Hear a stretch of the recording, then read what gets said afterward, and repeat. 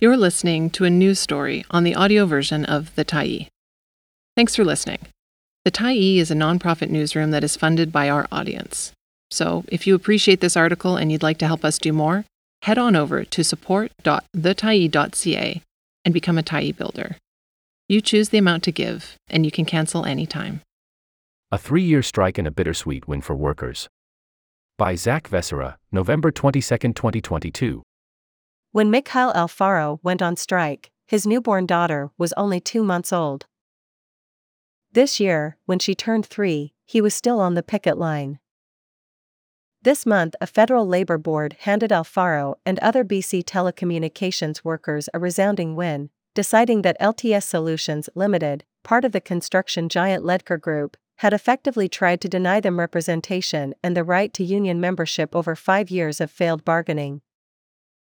The Canada Industrial Relations Board is set to take the extraordinary step of creating and imposing its own collective agreement between the employer, a standalone division of Ledker, and the International Brotherhood of Electrical Workers Local 213.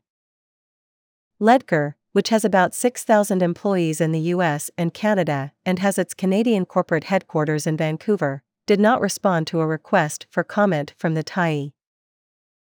For the union, it's a bittersweet victory that comes after a grueling 3-year strike.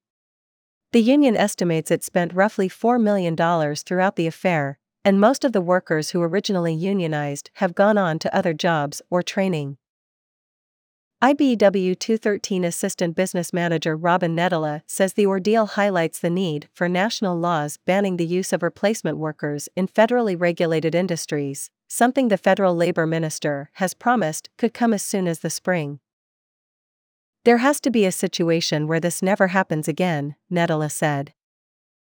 Alfaro agrees.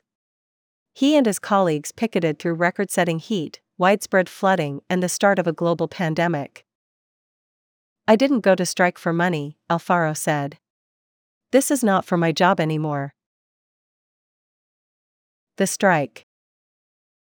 Justin Lee and other workers had voted to unionize in 2017 after what Lee calls years of worsening pay and conditions at the Ledker division, which makes money by installing internet, phone and TV services on behalf of telecom companies, especially TELUS.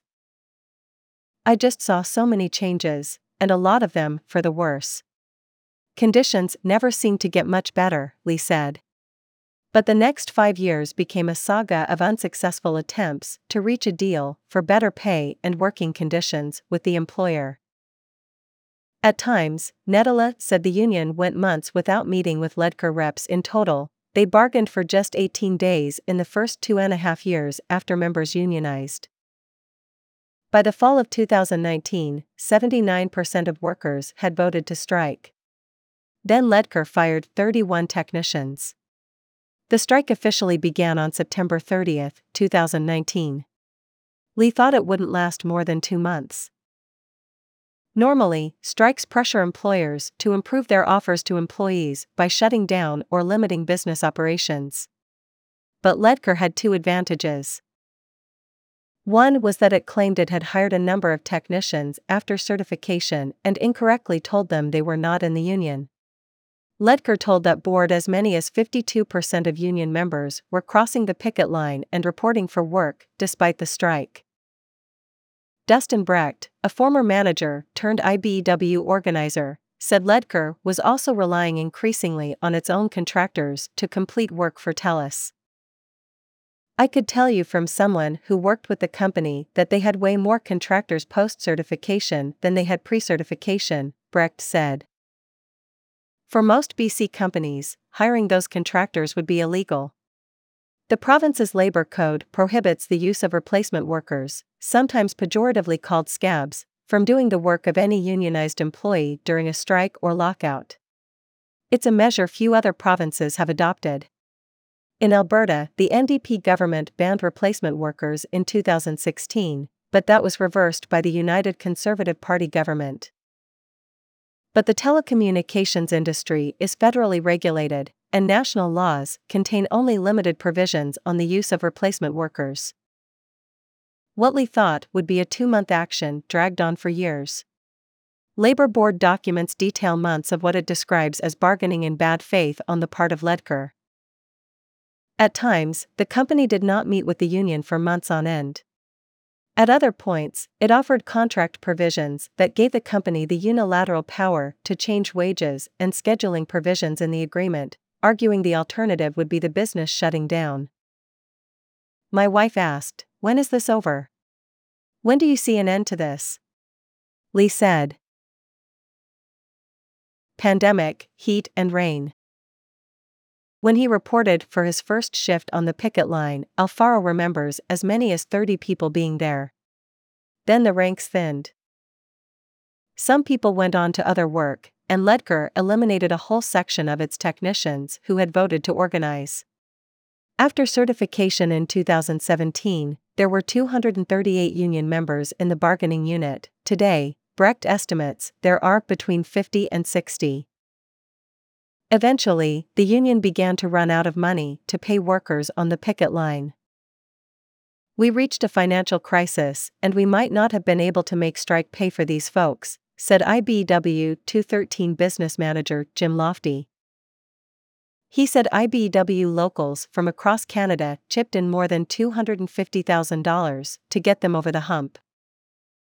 The union offered workers apprenticeships and other jobs, partially as a way to help them make income, but also to relieve the pressure on its own war chest. "We didn't have many funds anymore," Alfaro said. Since they were ready to go to work, they were highly skilled, so it made sense for the union to put them back to work to save money, instead of pretty much getting paid on the picket line. Lee began an apprenticeship, but still visited the picket line on his time off. Alfaro spent 20 hours a week on the line, and recently took on extra work during nights. In early 2020, workers held the line as the COVID-19 pandemic began. In 2021, they kept up picketing through a record-setting heat wave. Alfaro remembers striking workers rigging a solar panel to an electric fan to stay cool. Months later, an atmospheric river brought a deluge of rain and floods to the lower mainland, and they set up tarps to keep picketers as dry as possible. Nedela said the union eventually tried a last-ditch attempt to get a deal through a direct appeal to Federal Labor Minister Seamus Organ.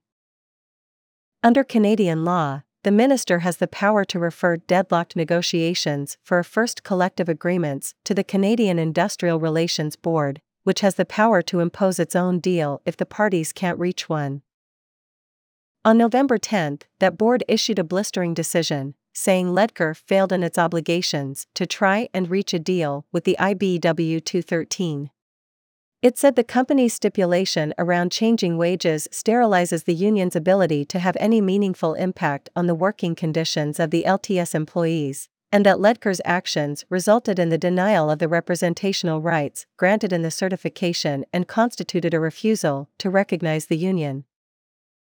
The board may now take the extraordinary step of imposing a collective agreement on the two parties. "We never prefer binding arbitration," Brecht said. "A third party deciding a collective agreement is not what you want out of collective bargaining. In this situation, it is the only way to get a first agreement." The union says the strike will continue until it receives instructions from the CIRB on a back-to-work plan. Push for legal reform. Brecht and other IBEW organizers say the duration of the strike shows the need for a complete federal ban on replacement workers. Last month, Oregon announced that legislation was coming, part of a deal the federal Liberals struck with the NDP to maintain their power in Parliament. His spokeswoman, Jane Deeks, said in a statement to the Tyee that the legislation will be introduced before the end of 2023. But NDP leader Jagmeet Singh told the Tyee his party has pressured the Liberals to pass the bill more quickly. The party's labor critic, Alexander Bolaris, introduced their version of the law last month. Singh suggested a final version could pass by early 2023. "We're hopeful that it's going to happen much sooner than the end of the year," Singh said Monday. If that law existed already, Brecht thinks the strike would never have happened, or at least it would have been short. Without a doubt, things would have been a lot easier to deal with. When the company has all the cards in their favor, they're going to use it and exploit for everything they can, Brecht said. The legislation would have rendered them useless. They would have had no work.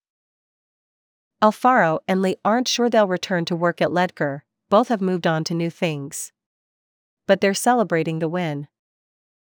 Even in my wife's job, people said, "Your husband is crazy. You can't take Ledger down. They're too big," Alfaro said. Well, they were wrong. Lofty has praise for the tenacious workers. "We wouldn't be here in this position to get this win without these guys," Lofty said, "because they could have rolled up the carpet, packed it in long ago. And if they hadn't stayed on the line and continued that picket, we wouldn't have been able to continue the fight." Thanks for stopping by the Tyee today. Anytime you're in the mood to listen to important stories written well, we'll be here. And if you'd like to keep independent media going strong, head over to thetyee.ca and click on the Support Us button to pitch in. Finally, big thank you to all of our Tyee builders who made this story possible.